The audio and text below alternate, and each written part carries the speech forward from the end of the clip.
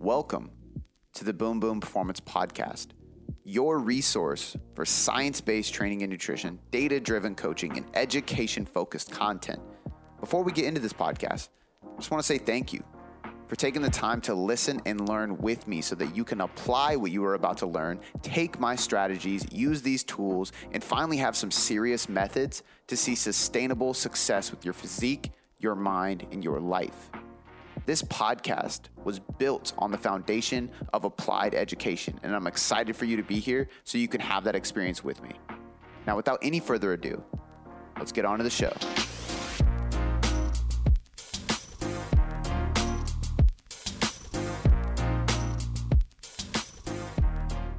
Today, we have part two, number two, episode 2 of the Meet the Coaches series.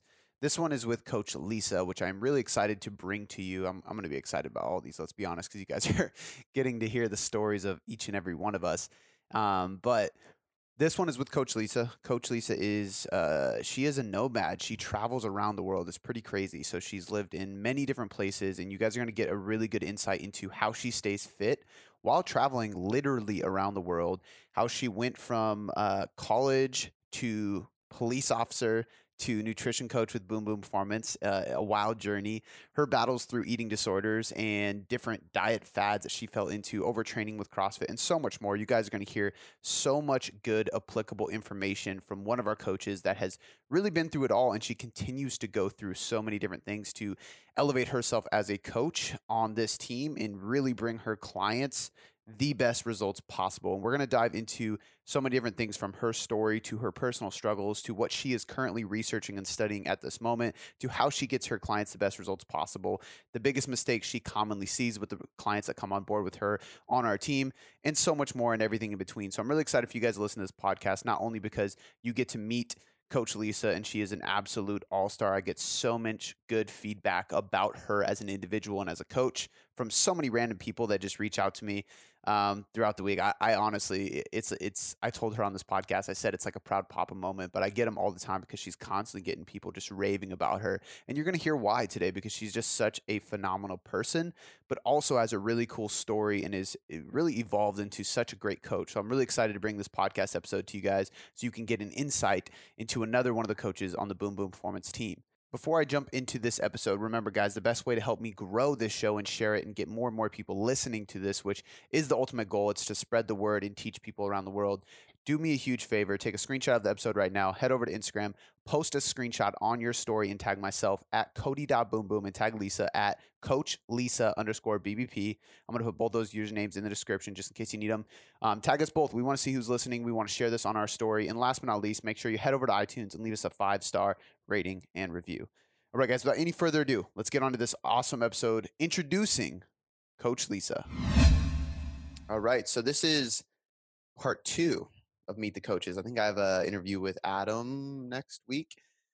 And today we have Lisa. Lisa is one of the coaches at Boom Boom Performance, and I'm excited to have her because a couple things. Number one, you've been crushing it, and I'm going to do this publicly. If people saw you, they'd probably see you blushing because I know you're too humble to admit this, but so many people have been reaching out to me saying how much they love you, saying how great of an experience they're having, how amazing you are with educating them, and how great you are with communicating with them. Like, you're just an all-star coach. And I'm really excited to have you on the team. And I'm excited for people to finally get to meet you, get to hear about your story, get to know who Lisa actually is behind the scenes. And we're going to start that with kind of going from square one, like how you got into everything. And we'll kind of dive through your story, and then we'll go into some specific coaching topics. But let's start with, as we were just kind of discussing off air, like how you actually got into fitness in the first place. I know you've been in it for basically your whole life, but explain to us why and like how that came about, even if it was ages ago at this point. Yeah, absolutely. So first of all, I'm super excited to be on here and to give people a bit of a background about myself. So I am from Germany, and I've always played sports. I've been into like track and field mostly, swimming, and yoga for the most part. And then I lost it for a little bit after high school.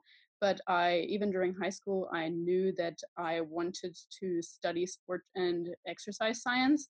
So as soon as I came back from my travels after high school, I enrolled in college and I started studying sport and recreation. and with a major in nutrition.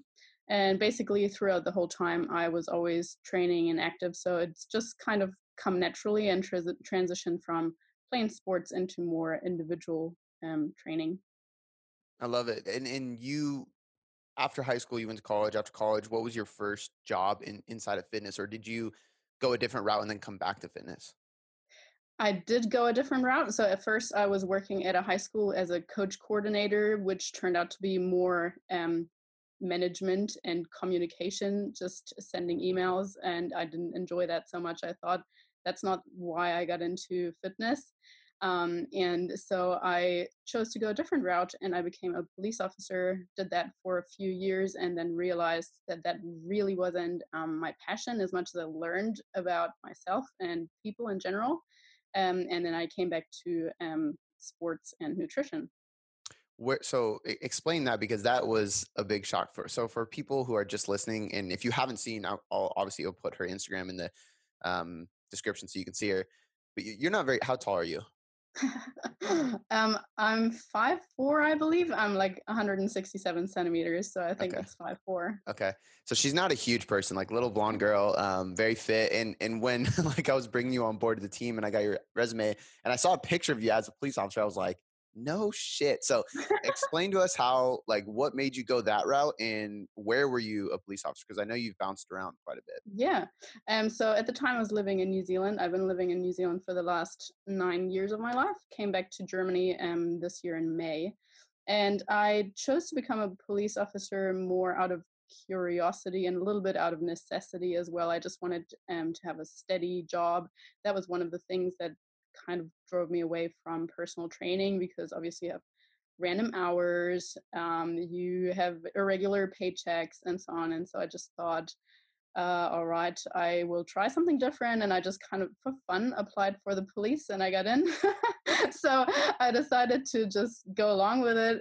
But after a few years, yeah, as I said, I just realized it's not my passion. And at that time, I had already, my body had taken a bit of a toll from shift work. And so I just knew I needed to get out of it.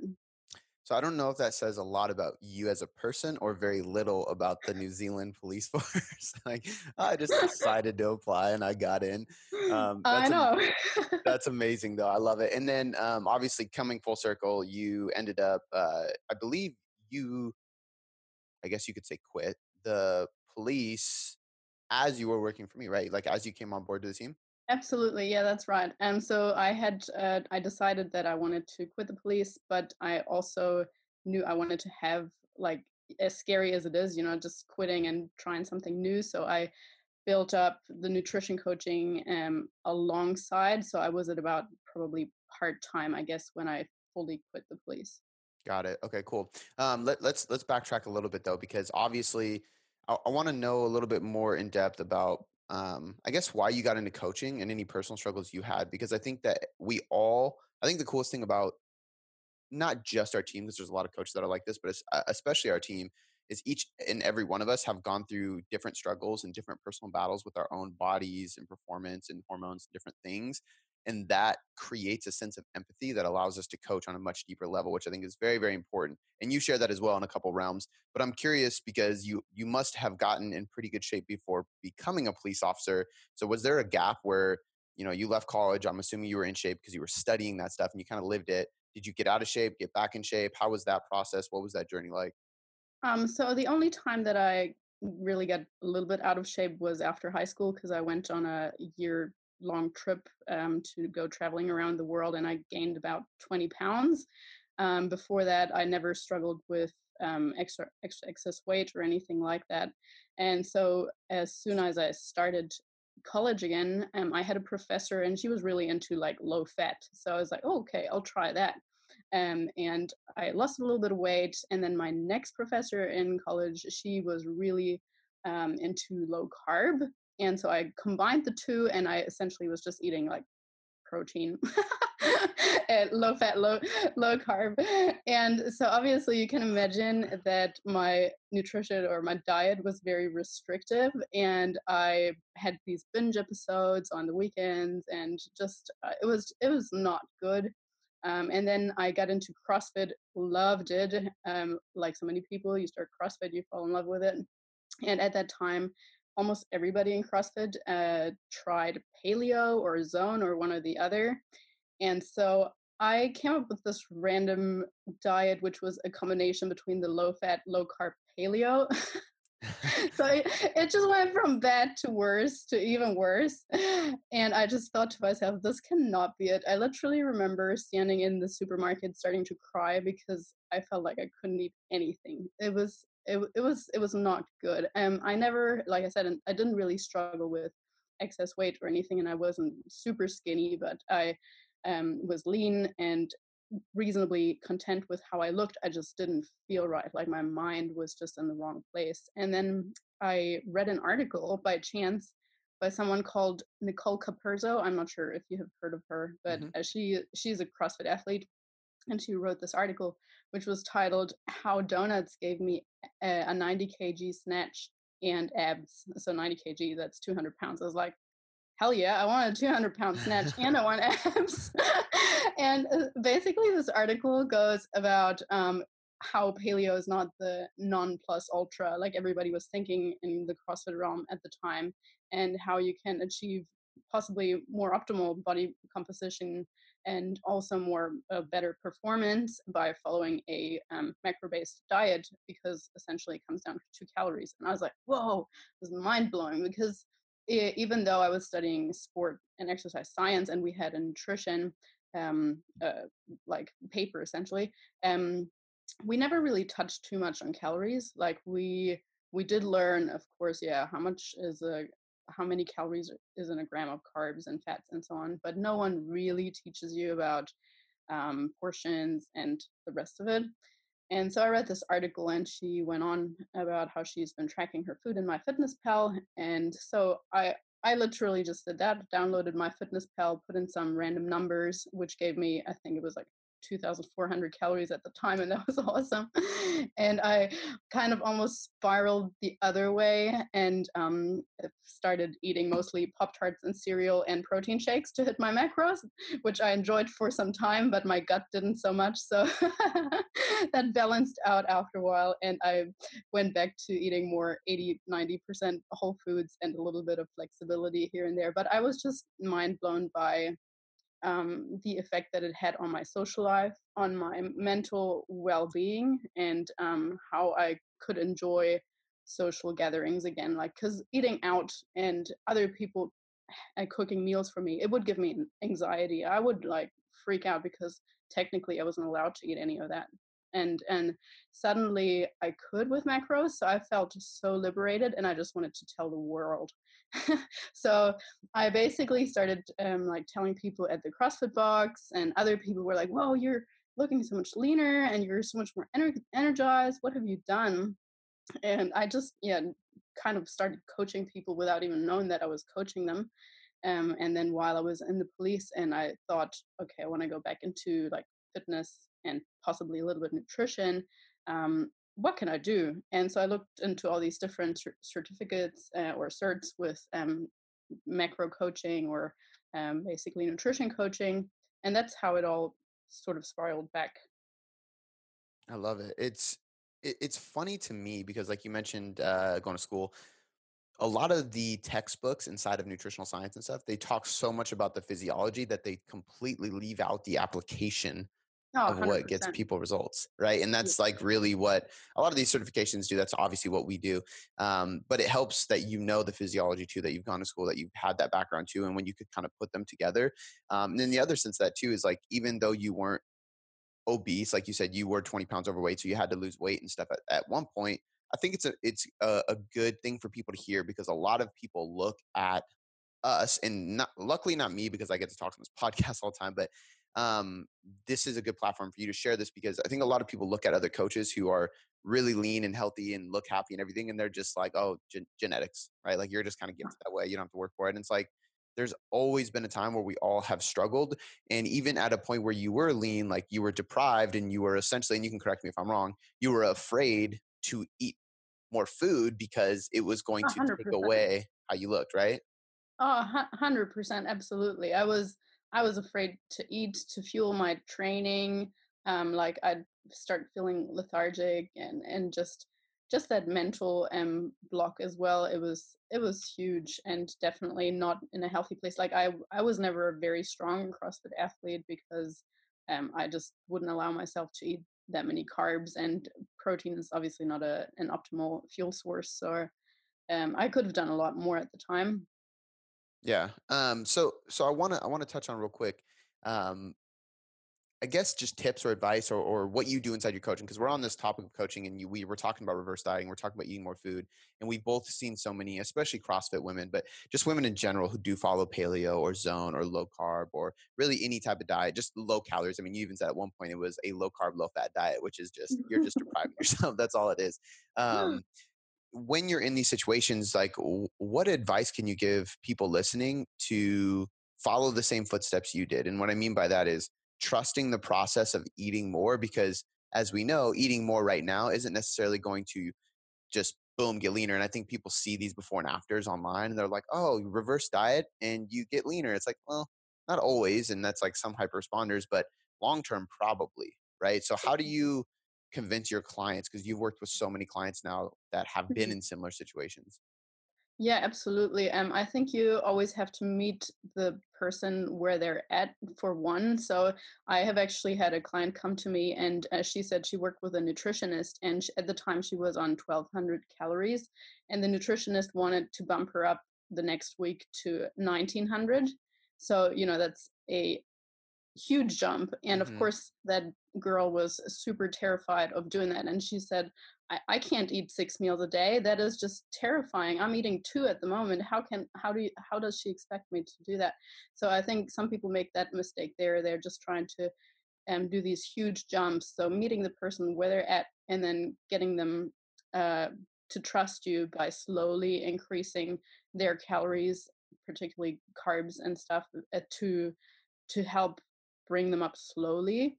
And so they see, oh, actually I'm eating a little bit more, but nothing actually happens. I'm starting to feel better, but I'm not looking huge. I haven't gained 2 kg or 2 pounds overnight. So then maybe 2 weeks later, they're not so afraid to bump it up again and again and again. So just a slow process. And of course, that is mentally very difficult because usually at the time when they come to us, all they want is to look leaner, and we're getting them to eat more. So it's definitely a mental struggle, and having a coach during those times is so invaluable, I think, because you can just help support them and tell them, hey, that's totally normal. And it's normal that you feel that way as well. And this is the science behind it. And that's what's going to happen in the end. And just be patient. And that's really like, I think the biggest piece of reverse dieting really isn't the science of Mm. calories and metabolism. It's really the art of coaching, right? And I think that so many people, like there's a lot of templates and algorithms that will create calories and macros for you, and I think that's the biggest problem with them, because those will bump you up from 1,200 to 1,900 overnight or however big the jump is. And is the calculation correct? Absolutely. Like, and for some people, physiologically speaking, you may be better off doing that from a health perspective, but mentally, aesthetically, uh, emotionally, like not at all, right? And I think that's where, like, we'll get questions all the time, and I know you've had these too. Of like how frequently should I bump up calories in reverse? And it's like, well, 7 days, 10 days, 14 days, 21 days, 13 days. Like, it's really just like, well, how's the communication going with the client? Like, how are they feeling? You know what I mean? And what macros are we bumping up when, and how are we bumping them up? So I'm glad you touched on it that the way you did versus like you wrote a. I'll link this blog in the show notes. But you wrote a blog. I think we titled it uh something. It was about metabolic adaptation, but now I'm Mhm. losing the. Do you remember what the title was? Um, I think like metabolic down. No, I can't remember. Downhill something of, Downhill but metabolism there or you go. I something. think it was something like that. So I'll link it in the show notes. I'm gonna look it up right now because otherwise it'll drive me crazy. But it was a really good blog talking about essentially this exact thing, like the science behind metabolic adaptation, what actually happens when you diet. Um, and I can't find the blog, but it was something along those lines. Downhill metabolism, what actually happens when we diet. So I'll put that in the show notes. Really, really good blog by Lisa. And it kind of talks about the science. So there is science behind it, but I think the art of coaching and the communication side of things is so much more important, just as important as the science, because that's how the application happens. And that's why, again, like you said, coaching is so important. And we've all gone through reverse diets. And for me, even just having to check in really is like the biggest Mhm. benefit. Like I will literally, like right now I don't even have a goal. I literally am paying for a check-in, and it's literally just a form of like, this keeps me accountable. And Mhm. that's really what it's about, right? Okay, so going back to your personal story, because we're going to kind of keep pulling little nuggets out of this.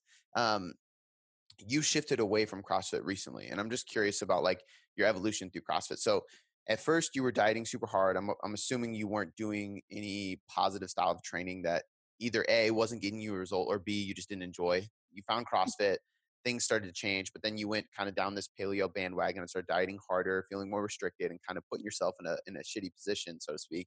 And then you started eating more food. So I'm assuming you started performing better in CrossFit, but right now you're not doing any CrossFit. So explain to us why that is and how that like just timeline went. Yeah, absolutely. So before CrossFit, I was mostly doing like body weight training, but also running half marathons and yoga and swimming. So kind of in that endurance realm, I guess. But I was pretty bored of it. And then I found CrossFit. And I loved the community aspect. I loved that it was so variable. And every time you turn up, it would be something different. And there's always something to work on.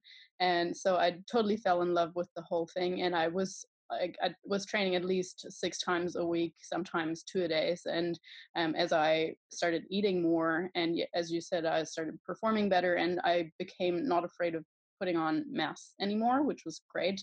And so started doing pretty well. When I was in the police, I won the fittest police officer of the year 2 years in a row, and would have really liked to perform or like compete even more. But then my body at some point told me, hang on, you're not doing everything right. Because I was, at that time, I was doing night shifts as well. And on average, I'd sleep about 3 to 4 hours a night um, for a period of multiple years. And that training twice a day, sometimes about 2 hours each session. So as you can imagine, your body gets pretty beaten up after a while. And one day I woke up and I couldn't turn my neck anymore. So that was the first warning sign. I was like, oh, holy crap. So I had a very stiff neck, couldn't turn anything, had a trapped nerve from just like pulling too much during deadlifts, during kipping pull-ups, during everything overuse. And they just said, you just need to dial it down, just bodybuilding style training and blah. And I, I was very bummed out because I loved the sport so much. And then just going to the gym every day on my own, I thought it was the most boring thing at first. And it took me about 2 to 3 months to really start appreciating the other aspect of fitness, where I started building more of a mind muscle connection, where I started experimenting more with other exercises and accessory work, and really actually enjoyed training on my own and tracking metrics more rather than just the community aspect. And what was also the other sign, not just my neck, was that my hormones had been playing up massively. I was almost in a semi depressed state at the time. I At one point I woke up and I was like, well, it wouldn't be a bad thing if I died today. That kind of thing. I wasn't myself anymore. I had people say to me, hey, you're acting super weird. You're normally a very positive person, super enthusiastic, and you are just not yourself. And so that was the other aspect, and I knew I needed to get out of the shift work. So those two things together um, really brought me more into just strength training and dialing down high intensity work. And like I said, it was a very hard transition at first. And I have been doing just strength training, more bodybuilding type training for the last over 2 years now. And I absolutely love it. Or at the moment, I still train at a CrossFit box. So I still get to be a little bit social. Um, but yeah, I definitely understand the struggles that people have when I tell them, hey, can we dial down the high intensity work because your cortisol is in overdrive? And this might be one of the reasons why we're not able to let go of the last few pounds, essentially. I think like that. I'm glad that you shared as detailed as you did, because I think there's a lot of people listening that will resonate with that on very, very similar levels, or even just a remote level. And I think a lot of people don't take into consideration like mood, depression, positivity, things like that when they think about neurological fatigue and hormonal fatigue and just needing deloads and stuff. I've actually been in a similar position where, and not actually, this is the first time I've shared this in the podcast too. I went and got my testosterone tested. I started like I was having much different conversations with some of my mentors. I even went to a therapist at one point because I was so lost as to successful business. I just had a baby. I have a team. I have friends. Like, there's no reason for me to be this sad. Yet I am very just like Yeah, I wasn't even like sad. I wasn't angry. It was just like, nah, you know what I mean? And it just kind of 100%. it was the first time I've ever felt a sense of depression, and and I started like digging deeper and deeper, and truly was. It wasn't until like 2 months of consistently not training hard that I started feeling better and not dieting. And it wasn't even from a sense that the hard headed side of me wouldn't pinpoint like, dude, you're training too much and too hard. Like, chill out. You have too much stress. You have a business. You have a new daughter. Or like all these things. It for me, it was just like I just don't feel like training, so I'm just gonna do a quick one and like I don't care about what I eat, so I just ate intuitively. So I naturally ate in a surplus, and I started feeling way better. And then I know, like after like 2 months of that, I was like, whoa, like that was the first time I've ever experienced that. And I have a lot of clients who experience that too. And the reason I'm sharing this too is because I think that people need to understand that these symptoms, and there's a lot of people who get to this point and it's too late, right? And Mhm. the this type of symptom and this type of hormonal or neurological adaptation that happens is like DOMS. It's delayed onset blank fatigue, right? Where like DOMS is like, I just did a crazy workout and I feel really good. I wake up tomorrow and I'm just fucking wrecked. And I was like, man, I felt good afterwards. I took care of myself. Like, it's DOMS, right? You can't control it. It takes a little bit. And the same thing happens with this. And I see this people all the time. They're going so hard and they're like, no, I'm fine. I can diet more. My biofeedback's great. And I'm like, I see some red flags. Like, I think we need to pull back, or I think we need to deload. Or even for people looking for weight loss, like, I think it's so important. If you're going to choose CrossFit for a modality to lose weight, which is fine, you have to dial it back to like a 50%, meaning instead of doing all 5 workouts a week, do 3 and then have 2 like restorative bodybuilding workouts or something, because you can Definitely. never handle as much as you think you can. And it's always going to bite you in the ass after the fact. After it's already settled in, you're not going to realize until it's too late. Does that make sense? Oh, absolutely. And the quote unquote dangerous thing is that, like you're saying, after your training, you're feeling great. So it's like, how can that be bad for me? Hmm. I used to say, oh, my training keeps me sane. My training is my like mental sanity across or among all this crazy life of my shift work and everything. It's my safe point, my zone and stuff. But yeah, I didn't recognize that everything just added up. The lack of sleep, and the training, and potentially a little bit of after effects of the not eating enough and everything. So it was a lot of things, but it brought me also a lot of positive points now. Like, it got me really interested in the whole hormonal side of things, and I started reading more. I personally chose for myself to discontinue hormonal birth control because I thought, I've read a lot about it, and I think that it contributed to my depression at the time as well. And so, I think it made me a better coach today as well, because I have that insight into what it can do with like how your hormones are affected by everything, essentially, by your lifestyle, by your sleep, by your training, by your nutrition. And so, yeah. 100%. I think that, and this sounds really bad, but I think that um, as coaches, having some things that went bad or that are fucked up about us, like actually make us better. Yeah, absolutely. It just makes us able to relate and understand and kind of meet them where they're at. And I think it's honestly a big piece of why great coaches usually aren't genetic freaks. They usually aren't people. And that's not to say that you can't have great genetics and be a great coach, because I have friends that are amazing coaches and they have great genetics too.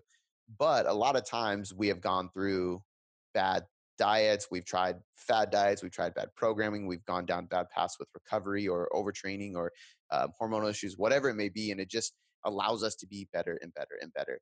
And I love this conversation as a whole, because I think it's going to be so applicable to so many people. And it's just so important for people to understand how to approach things properly so they don't dig themselves into this hole essentially that's so hard to come out of.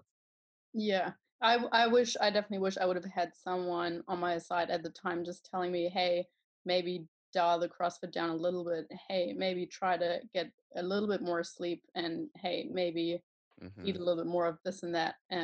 So yeah, I think that having a coach on your side is just that little wake up call sometimes, or telling you things that you need to hear. You might even know, but you just don't want to know or want to hear. Yeah, absolutely. One thing I want to point out that just because you breezed over real quick and we kind of touched on it, but like when you're going through those situations and you leave class on such a high that you're not expecting to be run down later on, and so it's hard to notice the symptoms. Something, and you probably know a lot about this because you've been diving into like neurotransmitters and dopamine and all these different things. But when we go to a class full of people, especially in CrossFit, if we're in a class, our adrenaline is up, our cortisol is up. So we're in fight or flight. We're in a positive, excited, and anxious mood, but anxious in a positive way, extreme excitement.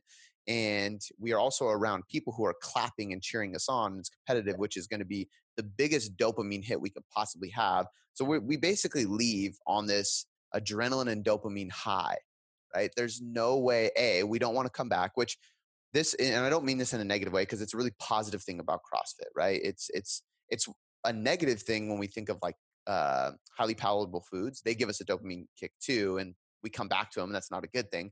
But with CrossFit, like that's a very positive thing, but it has people come back and makes them leave on a good note. And then later when they feel like shit, they want to seek out that dopamine kick. And it's very hard to go into a lonely bodybuilding gym and get that hit. And even for me, like honestly, like I really miss training with the community, but for the last couple years, because my life is so busy with the business and with my daughter, it makes more sense for me to work out in my garage, which I have everything I need in there. So it's a great place. But building self-discipline to like push yourself to an RPE of 9 or 10 inside of a garage by yourself in the cold is the hardest thing ever. It's so hard. Absolutely. No, that summed it up very well with the dopamine hit. And I think it's definitely important for people to know why they're feeling like such a high after class. Yeah, 100%. Okay, so you went through this CrossFit phase. You started transitioning out a little bit, started doing more bodybuilding, stuff like that. How long ago did you make that transition? And then where are you at now with your training, with fatigue, with hormone? I basically kind of want to show people how long it takes to really start feeling better and just kind of see that Yeah. timeline. So I started transitioning out of it about 2 years ago, and it wasn't, I have to say, not until about a year later, so a year ago now, that I actually started feeling good, that my hormones were kind of starting to be in balance again. So it takes a long time. Hormones take like at least 3 months to respond, but of course it depends how messed up they are. And obviously mine were pretty wrecked. And not until a year later that I can confidently say I felt like myself again. So now at the moment I am still doing functional bodybuilding. Um, Going to, like, in the new year, it's one of my goals, going to slowly integrate just things like EMOMs, again, very controlled ways of bringing up my training intensity again, and bringing in a few aspects of CrossFit. I still practice handstand push-ups from time to time, or kipping pull-ups, just because I really enjoy these things, but I haven't done any metcons whatsoever in literally 2 years. Damn. Yeah, I mean, but that's a good example. I had I felt bad. I was on my IG story Q&A this week and I wrote it depends on like 20 answers, but so, like I had like 3 questions about reverse dieting, and one of them was like, how long does it take to get my period back? One was how long does it take for my hormones to kick in? And I was like, could be anywhere between 0.5 and 1.5 times as long as you dieted, which is such a huge range, because if you dieted for 6 months, that could be 3 months, it could be 18 months. Like we really don't know. Yeah, it really depends on so many factors, but yeah, I just want to encourage anybody who is trying to improve their hormones to be patient, because it takes a lot of work. It takes a lot of consistency. You can't just be like, oh, okay, for a month I ate a lot of healthy fats and I slept a little bit more. Why is nothing changing? It's just a lot of consistency across all areas of life: training, nutrition, and more specifically, like eating enough calories, eating enough healthy fats and protein, and then also sleep and just generally trying to de-stress more. So I started doing more things like going for walks, like really kind of emphasizing self-care, making sure that I would be getting my 7+ hours of sleep at least, because by the time I finished my shift work in police, I would wake up 6 to 8 times a night on a regular night. And that is like having, even if I could sleep as long as I wanted to, it would literally be 6 to 8 times. And so it took a while to restore that. And it's not for anybody who's waking up multiple times a night to go to the bathroom or whatever. It is not normal. If you think that's normal, it's not normal. There's something wrong with your hormones. Yeah, and sleep's one of the biggest regulators of your circadian rhythm. Sleep and food that will literally wreck your metabolism, your hormones, stress levels, everything. So Mhm. it's so important. I think this is much more easy. It's easier said than done. But I always try to tell people, it's like, okay, you're in this position with, I don't want to say wrecked hormones because that's very negative, but compromised or dysfunctional Mhm. hormones. And what else are you going to do? Like, I understand you want it in 6 months, but if you take 18 months to get there, 2 years to get there, even maybe even less, like, I don't want everybody to think it's that. Sometimes it's only 6 months, sometimes it's 12. But then you can live the rest of your life in a better place, and you've learned this valuable lesson of how not to diet, how hard you can go, how hard you should not go, what your training should be like, what your sleep should be like. You just learned this valuable lesson. And even though you are in a rush and we want things now, life is pretty long. Like, you might want to live the rest of your life in a good place. Definitely, yeah. I'm glad I took those 2 years, and I'm still focusing on like health quite a lot. And because I feel better than I have in a very long time, if not ever. And I can confidently say that I look better aesthetically than I have ever before, even during the times that I was doing CrossFit, I don't know, like 10 times a week, including the 2 days and stuff. So, yeah, it's definitely a lot of things. It's huge. Real quick, shameless plug. I just want to mention, because you said the type of style training you're doing, you do a lot of programs outside the elite. But for everybody listening who is in a similar position, needs to, likes CrossFit, wants to have some form of controlled intensity and full body training, so on and so forth, but needs to tone it down for health and aesthetics. The new program, Perform and Burn, that is inside the Elite, that is inside the True Coach app, that you can actually go through it with me week to week, is exactly like this. It's something that's very, very similar to what Lisa has been doing, and it's very, very helpful. And it's also feels, it's almost like I'm tricking you into that intensity so you feel like you're still doing stuff, but it's much healthier for your body at this time. So just shameless plug. There's a link in the description if you want to join that. Okay, so I want to keep moving through your story and stuff because we have limited time. One of the things I had on here is things outside of fitness. Like, we keep talking about fitness, we're talking about training. We know your story of essentially going from being somewhat enrolled in sports and fitness your entire life, going to school from it, getting out away from it, and then getting really into it, and then going to the police force, leaving the police force to work full time with me and helping the peoples we help. Outside of all this, you're a very, very busy person. Do you have hobbies? What do you like to do outside of fitness? So I still love traveling, and whenever I get a chance, I try to go to warm places. I'm not a big fan of winter, so I try to escape it if I can or when I can. And yeah, just things like going for walks, listening to podcasts. I love education, just reading, um, and really just the standard stuff as well, like going to the movies and being a foodie and drinking coffee. But yeah, I would say if I had to pick one, travel is one of my big passions, just because I think it broadens your mind and your horizon as well. So that's what I've been fortunate enough to do a lot this year since I've left the police.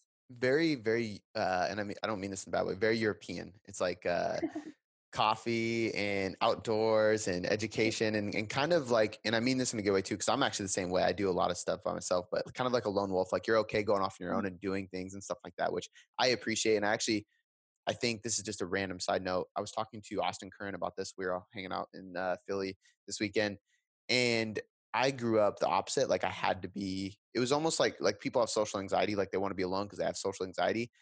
Mine was the reverse. Like, I had to be with people doing something at all times, or I would get anxiety if I was alone. So I constantly surrounded myself with people. Like, I didn't play a video game my entire life. I still don't, but like, it's just never been that way because I just don't like being alone. So I had like a weird moment in my life where I didn't like that, and I wanted traverse it. So I started traveling alone. I started going to movies alone. I started going to coffee shops alone, going on hikes alone, and forcing myself to be that way. And it actually, in a weird way, brought me closer to myself and brought a lot of happiness, Hmm. which is a weird thing. I can, yeah, 100% relate to that. So, but I want to ask you about traveling to a couple things on that. The first one being, how many countries have you been to at this point? I have It's actually been ridiculous. asked this last weekend at at a seminar that I attended, but I cannot tell you. I would say it's anywhere between 30 and 35, That is maybe more. nuts. So you have been to obviously New Zealand. You've been to Australia. Yes, Okay. yeah. Have you been to any Asian countries? Just Hong Kong, Japan, and Thailand. Just. Have you been to any African countries? Yeah, I actually lived in West Africa for 3 years because my dad was a development worker when I grew up, and so we kind of traveled around there as well, and Namibia and South Africa. So probably about 6 or 7 countries in Africa. That is crazy. So you live in Germany, so I'm assuming you've been to London, Hungary, areas like that. Yeah, I mean, where I live in Germany, everything is very accessible. Within about an hour and a half, I'm at the Austrian, Swiss, Czech border, and then it's about 3 hours to France or 3 hours to Italy. Croatia is maybe 6 hours away, and so is Hungary. Or the Spanish border is a little bit further. I've been to Spain, Portugal, and yeah, and I mean, in Europe, we're so blessed because it's so easy to travel. Within like 2 hours you can fly almost everywhere. That's so wild. So been to probably about 10 to 13 countries across Europe, and then been to Brazil and Ecuador and South America, and obviously the States a few times. Yeah. The wild thing about that too is like I was talking to Austin about this because Austin has been fucking everywhere. It was so funny. We did a drunk cast. I don't know if it has aired yet by the time this airs. And we got back from seminar and we bought a few bottles of wine and we just sat there and recorded a 2.5 hour long podcast, just talking about life and different things while we were drinking some wine. It was really cool. And they were asking about relationships. They asked me how I met Shannon. I was explaining like, we went to this huge wine vineyard and blah, blah. It was like, I thought it was like really cool. And then Austin tells us his story, and him and his wife are from the same town, but they met at a castle in London going through this like crazy travel. It's like the craziest story ever. And I was just like, okay, you win.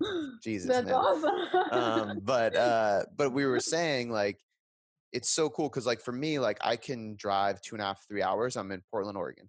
That's pretty cool, but Portland's basically the same shit as Seattle. It's not really any different. There's like some different stores, and there's no tax, so I go there and buy things. But you guys can drive 2.5, 3 hours, and you're in literally a completely different culture. Like it's just Yeah. night and day difference. And to me, that is like, I'm so envious of it. And I never forget, like Adam, it was shortly after Adam started coaching with us. He was like, hey, like he was giving me like notes. He was like, hey, I'm going to be out of town for my birthday. We're going on a trip for a few days. I was like, oh, cool. And he was like, it's no big deal. We're just driving like a couple hours though. So like, I have my phone, everything if you need. And I was like, no worries. Where are you going? And he sent me a picture. And I'm like, this from a calendar, or is this like real? Like just 2 hour drive and you're on these like cliffs of Italy or some shit. Like this is just ridiculous. Yeah, it's pretty amazing, and that was one of the reasons why I have moved back from New Zealand to Europe, because I was missing the ease of travel in Europe very much. Yeah. How my mom just got back from Germany actually. My grandpa's from Hungary, and his new wife, wild story about him. His wife passed away, my step grandma, and he was on the ferry going back. He lives over here now, and he saw a lady reading a book about Hungary, and she was now a new widow, and she was traveling back home to Germany, but she was going to make a trip to Hungary, and he was like, "Oh, I'm Hungarian," and they clicked. And now they travel the world. He was just in Germany with my mom, and they went to Germany. I think they went to Croatia as well. A couple Cool. places. They went to Budapest where we have family and stuff. But it's just Mhm. like they were sending me pictures, and I'm just like, okay, this is enough is enough. So me and Shannon are planning a trip. I don't know if it's going to be probably 2021, to be honest, because we're waiting for Blakely to be old enough to Yeah. really enjoy it and somewhat remember it and be able to like, talk and walk around and stuff. So we're like, the clock is ticking, but when we do, I will expect you to give us like at least a show of the town or the city or whatever. Give us some places to go. Absolutely. I Be can't my wait. pleasure, that's for sure. So speaking of travel, you have remained fit for a long time throughout traveling around the world and going different places. I mean, you just got back from San Diego, right? That's You correct. were just traveling to San Diego. You're back in Germany. In a couple months, you're going to be back here in Seattle with me. Like you travel all the time. So, what are some tips and tricks, and like what do you focus on to make sure that you're keeping your body healthy and staying fit while you're traveling? Yeah, that's a really good questions. I've learned a lot over the course of the years, and I've learned that prioritizing sleep is just huge. Like at first, I would take red eyes to places or just the cheapest flight, even if it would take 20 hours to get somewhere, even though it normally only takes 5 and stuff. And by now, I've learned that it's just not worth it. Prioritizing sleep and having a reasonable hotel. It doesn't need to be anything fancy, but definitely not sleeping in a hostel with 20 bunk beds in a room. That's probably not a good idea. So learn to prioritize sleep, but also to prioritize protein and fiber. That's very important because otherwise digestion is likely to kind of be a little bit of whack just from sitting so much or from eating foods you're not used to. And I always take my supplements with me, so vitamins and omegas and stuff, because most likely nutrient quality is not going to be as high. Greens as well, even if at home I don't necessarily consume greens if I'm eating enough micronutrient dense foods, but when I'm traveling, I'm definitely take my greens with me. um, and I also will say that having tracked or haven't been tracking macros for such a long time is just so helpful because I can confidently estimate portion sizes. I know roughly how much protein I've had in a day. As I said, I don't have that anxiety anymore about like foods that I'm not 100% for sure about or that might not be in my fitness pal or anything like that. I confidently know that I guess 8 ounces of chicken are this and that much, or okay, yeah, I've probably had about 130 grams of protein today, and I feel very good with it.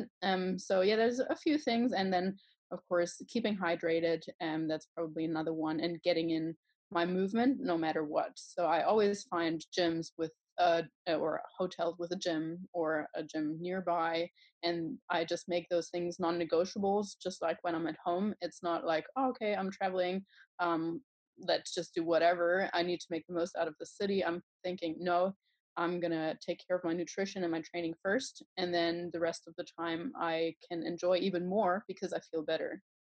I think that's a really good takeaway that macros actually gave you more freedom. I think a lot of people look at it like, well, if I track macros, I'm kind of tied down and I'm not intuitive anymore and I can't have that intuitiveness or that flexibility. And it's actually the opposite. Like tracking macros teaches you how to be intuitive for the times you can't track macros, right? Oh, 100%. It's given me so much freedom and just yeah, like that mental freedom again, to bring it back to that whole letting go of restriction. Yeah. And it's education. And one thing that you said though, that kind of, I read it and I didn't know if it was a typo. And then you said it again. And I guess it's starting to make sense to me now that you're talking about it, but you said no red eyes. And at first, my first thought was like, I'm all about red eyes because then I can sleep on the plane and then I don't lose sleep. You know, I kind of keep on my sleep schedule. But are you saying it's better to uh, be awake on the plane so that like when you land, you can have higher sleep quality? Because even if you're sleeping at the right time, it's gonna be shitty sleep quality because you're on a plane, basically. Yeah, at least that's what works for me because it's like long haul flights, you know. So if I'm on a plane for 8 or 9 hours or longer, I'm possibly getting an hour of sleep. At least that's the type of sleeper I am. I can't just be like, okay, I'm on a plane, I can sleep like 8 hours now. If I could, it might be a different story. So I'm not sure how that's for you. But if I'm only sleeping for an hour and then I'm getting to this new place in the morning and I still have a whole day to get through before I can get my next sleep, it's really not ideal and it sort of drags out or drags on for a few days. Yeah, I think I used to be a sleeper on planes, like I could just easily sleep. And I think now it's hard because I look at it like a productivity hack. I'm like, well, I'm trapped on this plane for hours. I can get so much shit done and then it won't let me Oh no. sleep. You know, like on my Yeah. way to Philly, I had a 6 hour flight to Philly back and forth, 5.5 hours. And I just got so much shit done on the plane. So like Yeah, I was super tired because I was going ahead 3 hours. So I was just out of whack. Like the first day, like I was like not even tired till midnight, and usually I'm out by 10. So then we woke up early for the seminar, but 7 a.m. over there was 4 a.m. for me normally. So I was, by the end of the second night, I was just like, I think I had one glass of wine and I was like delirious because I just was so out of it. But that totally makes sense. And I think like the biggest like takeaway from everything you just said is kind of just planning, right? I think people yes. kind of go into a trip and they're like, oh, like I'll find healthy stuff as I go. And it's like, no, like you got to Google search everything before you get there.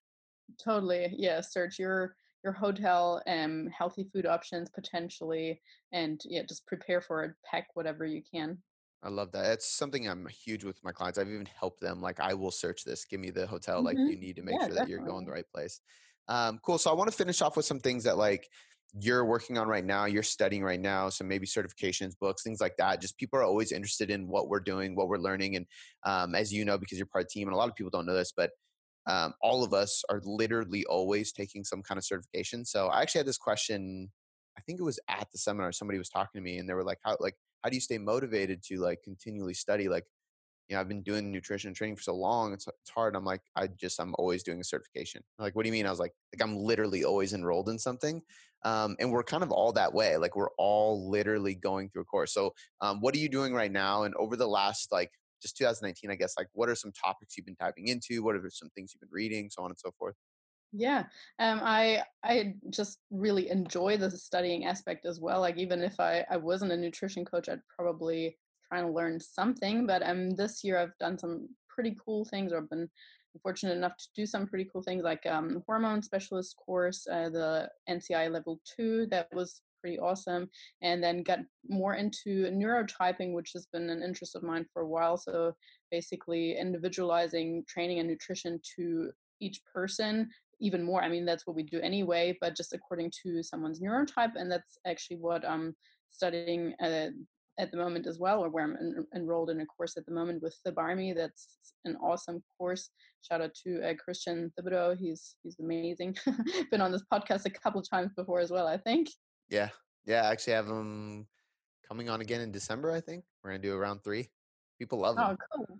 Awesome. Yeah. he he's very entertaining. Even in the course, it feels more like I'm just hanging out with him rather than than doing this hard, super intricate course or anything like that. Yeah, so that's one of the focuses at the moment. I love it. Yeah, and then I believe you're diving into a little bit of more FODMAP, which is something I've been diving Yes. into as well. Yes. I think we have a blog coming out on that next week while this airs, or maybe this week. So if it is, I'll link it in the show notes. But it's coming out Yeah, that soon. was actually good fun researching as well, because I mean, having digestive issues or taking people through elimination diets and so on is something very applicable for us as nutrition coaches, and we come across so many times. People probably don't tell us enough how many digestive issues they have until we really dig, and we're like, hey, how's that going for you? And then they're like, oh well, actually. Yeah.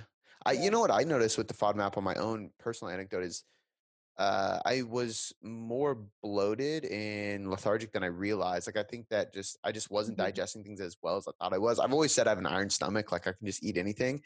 And then I was like, let me test this out. And I was like, wow, I feel way better eating these foods. And I'm not like FODMAP 24/7, but like majority of my foods try to stay within that realm. And I truly do feel better. And I think my energy's better because my digestion is better. Yeah, definitely. And I mean, that's the whole point of the low FODMAP diet as well, to get to the bottom of what foods really do cause like bloating or something in one person. It's nothing that you should be following your whole entire life. Yeah, exactly. Okay, so I have one more coaching question for you, and then we're going to finish with a personality question that you didn't see on the Google Doc, so you won't know that this one's coming. But I think it'll be cool since I should have done this with Caroline. I don't think I did. So the coaching question we're going to finish with is essentially kind of two part. Like one, like what are the biggest mistakes you see with the people who approach you? Not necessarily people in general, because I think you and I read a lot of mistakes that are out there. But like for the people that actually come on board with us in coaching week to week, what do you see as the biggest issues? And then what are like your biggest priorities as a coach? Like what are you really trying to relay to them and educate them with and teach them along the path?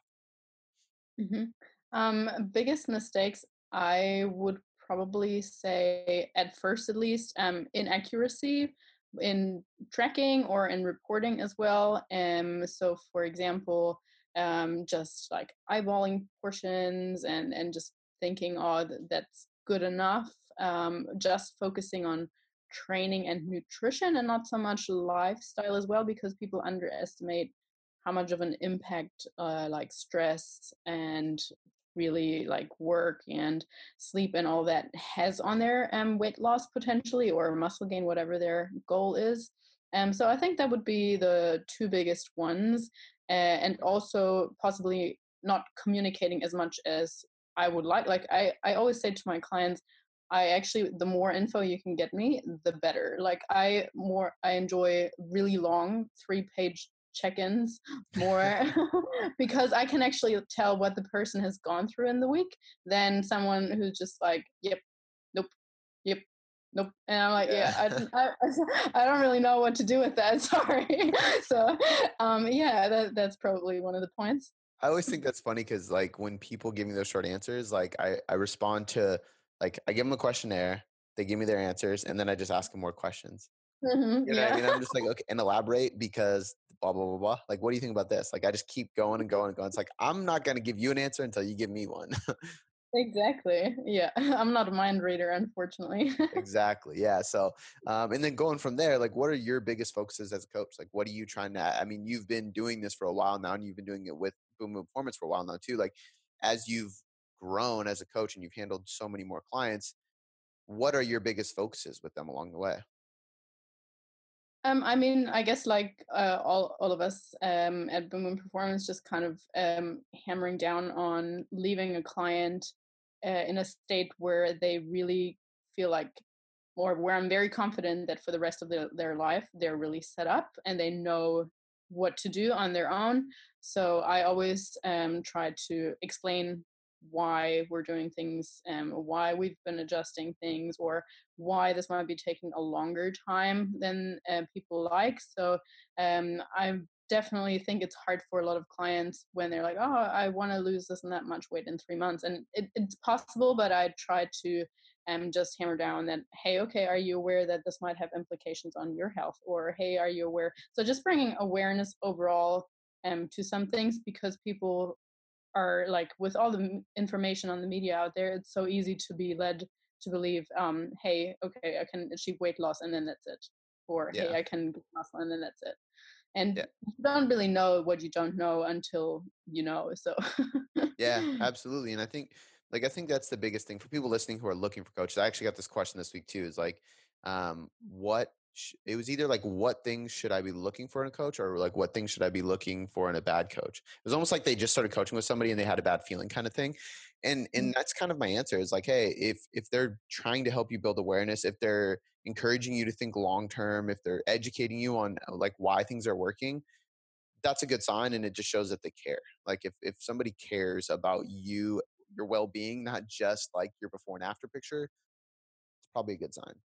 yeah, So I think absolutely. that's huge. I can very much say that I care about my clients. Yeah. Absolutely. And I know because like I said, I get like random 2-page emails from people that are like, I just need to tell you how great Lisa is. And it's like, Oh, that's as awesome. as as somebody who leads a team, like that's like my professor at college used to say a proud papa moment. Like every time I'd go to like a seminar with him, or I'd go somewhere and like anybody had anything good to say, he was like, I had another proud papa moment today. And like, cause he was like a really big figure of mine, Tim Vagan. So that's how I feel like when I get those, I'm like, this is like means the world to me. So I appreciate the hard work you're doing and everything you're doing for your clients. And I know they do too. But the last one we were going to leave you with, the personality question. You might have heard me say this on the podcast. I stopped doing this, but I'm going to bring it back for you. And it's very applicable for you because you have long ass flights that you typically go. So you're on a plane and you have 2 open seats next to you on each side, or 1 on each side. You get to choose anybody to be in those seats, alive or dead, but they cannot be friends or family. You get 1 album, so music, not an artist, not a song, but a full album to listen to on your plane. You get 1 book to read. So you can bring an album, you can bring a book, and you got 2 people next to you, alive or dead. Who's sitting next to you? What are you listening to, and what are you reading? Oh, this is so hard, and I knew I should have known it was coming. So I already know one of the persons I want to sit next to me, and that would be Ryan Holiday, because I think Mm, he's an amazing author, and he would have a lot to teach me or just to share about his life. So great on that answer. note, was it one book that I can have, Yes, or yes? one book. Um, so I would probably take "Ego is the Enemy" by Ryan Holiday as well, just so we could discuss it even more Yeah. while he was sitting next to me. And then as of albums, that is a very hard one. The first one that popped into my mind, and that's not even like one of my super favorite artists, but it just popped into my mind, so I'm gonna go with it. And that's Red Hot Chili Peppers, Stadium Mm, of Arcadian, probably. yeah. Um, but yeah, I don't know. I don't even know why. And It's then a I great get band. Honestly, probably one of the best bands of all time, in my opinion. Like they're very dynamic and their shows are oh, insane. absolutely. I'd probably just be reconsidering if I might choose an earlier album or that one. But Yeah. yeah, great band. And did I get another person to sit next to me, Yes. or was Yes. One more person. okay? That is tricky. I'd possibly choose Arnold Schwarzenegger and just ask him why he chose to be on that bloody documentary. That would probably be the main thing. I love that. It's so funny because so many people have said Arnold Schwarzenegger, but you have the best reasoning why. Well, I mean, it just popped into my mind because I saw that. I don't think you have seen the I Netflix. haven't. I don't So want to yeah, watch it. I think oh, the answer to that, I think the answer to that is a lot of money is why he did. yes, yeah, But probably. somebody asked the first person that asked me was like, "What do you think about it?" I was like, "I haven't seen it, but I'm very like my thoughts are that I'm very disappointed Arnold Schwarzenegger was one of the Yeah. main producers. Like that's sad, especially because there's pictures of him on Venice Beach eating huge pieces of meat. I know. Yeah, it's not cool. I would Yeah, really like to ask him. yeah. I could go on and on about that, so we're not going to dive into the game changers. But Lisa, that's all we have for today. Thank you so much for coming on board. I am My going to pleasure. link your Instagram. I'm going to link some of your blogs. I'm going to link your coaching page so people can kind of check you out and see all your information. Do you have anything else for listeners or? No, it's been a pleasure being on here. Awesome. Well, thank you for your time, and we'll do it again. Awesome. Before I let you go, I just want to say thanks. I seriously appreciate you spending this last hour or so with me, educating yourself to get better results. It still humbles me to this day that people around the world literally have me in their headphones or their speakers just to learn. It's so empowering, and because of that, I have 3 quick things for you. The first one is a personal favor. Please leave me a 5-star rating and review on iTunes. When you do this, not only does it help me learn and get better at making podcasts for you to get better results, but it helps us grow inside of iTunes, which allows us to invest more, again, to get you better results. The second thing, head over to boomboomperformance.com/sign-up or click the link in the show notes to get your free copy of the Nutrition Hierarchy. This is everything you need to know about nutrition to change your body composition or performance inside of a manual. I take the leading evidence inside of research and all the principles, methods, and tools based on some of the top professionals in the industry, and I put them all in a book so you can learn more about your nutrition and get better results.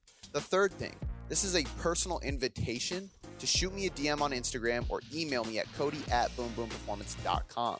I will help you troubleshoot anything you need. This is literally an invitation. Jump in my inbox and ask me anything you want and let me help you.